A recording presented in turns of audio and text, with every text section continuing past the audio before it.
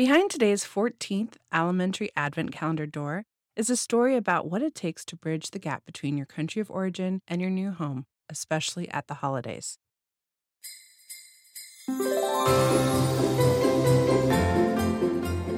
As We Eat is excited to present you with the 2021 Elementary Advent Calendar, a tasty countdown to 2022, full of mini episodes highlighting holiday food traditions and memories from all over the world. We don't want you to miss any treats, so be sure to tune in daily from December 1st to December 26th. In the Philippines, Christmas is a big deal, and it's not unusual to celebrate from September 1st through either Epiphany or the Feast of Santo Niño on the third Sunday of January. There are a multitude of feast days and celebrations during this time, including Simbang Gabi, a series of 9 night or pre-dawn masses that range from December 16th to December 24th, and Noche Buena, or the Good Night of Christmas Eve. With influences from Spain, China, India, Arabia, and later the United States, Filipino food has a rich history with great regional varieties. For this episode, my friend Evie tells me about her Filipino Christmas traditions and the lengths that she has gone to learn how to recreate special dishes that taste like home, as well as some favorites that she cannot recreate. I'm with my friend Evie, and we're going to talk about some of her holiday traditions. In our family, holiday dishes are associated by family. And it started when my mom and her siblings were hosting the holiday party, or we call it Noche Buena, which is just good evening. And it's really the Christmas Eve. So we would gather on Christmas Eve, and my mom and her siblings had their signature dish that they would make.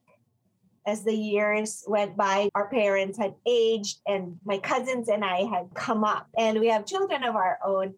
The recipes got transferred down, and it's now our genre to take over cooking the food. And things are different in this age of Instacart and buying things online. It's so easy to order things. But the older generation, they're like, no, it needs to be cooked this way. No Instapot. You have to boil it for 4 hours or whatever. And so there's this dish called kare-kare, and it is oxtail. But the basis of that stew, the sauce itself, is made from fresh peanuts that you roast, and then you grind it and pulverize it, and you're cooking it in this stew, and that's the flavoring and the thickener.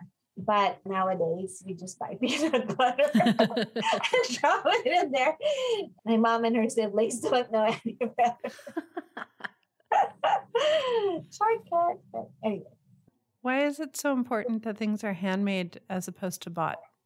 If you want it to be true to your recipe, you make it from scratch. I wasn't very involved in the kitchen as a child. I was busy playing or something. So it was really late in life that I developed a love for cooking. I've actually learned so many Filipino recipes because my family and I moved here in 2006. And we're in Tacoma, Washington.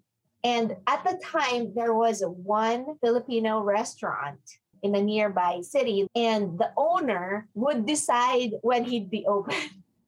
So some days they're open, some days they're not. And so if I really wanted Filipino food, I had to learn to cook it myself. Is there something that's super specific to this time of year you just can't wait for?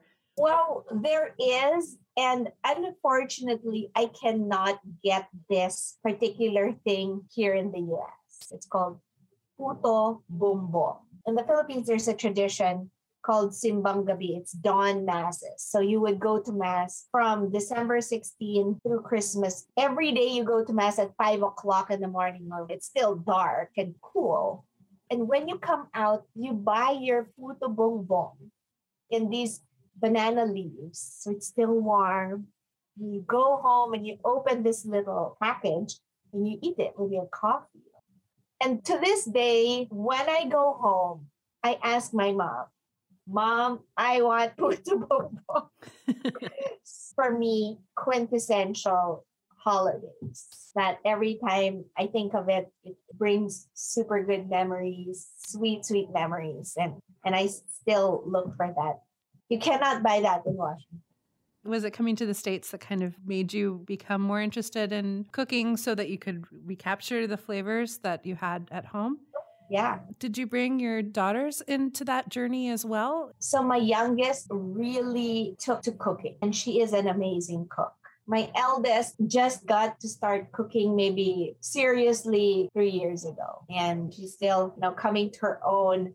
They're very different cooks. So my kids and I are going to be celebrating together, but we've invited 2 other families who, like us, are Filipinos who moved to our corner of the world and have no other family to spend it with. So we're going to be the family this year, and it's going to be a traditional Filipino feast.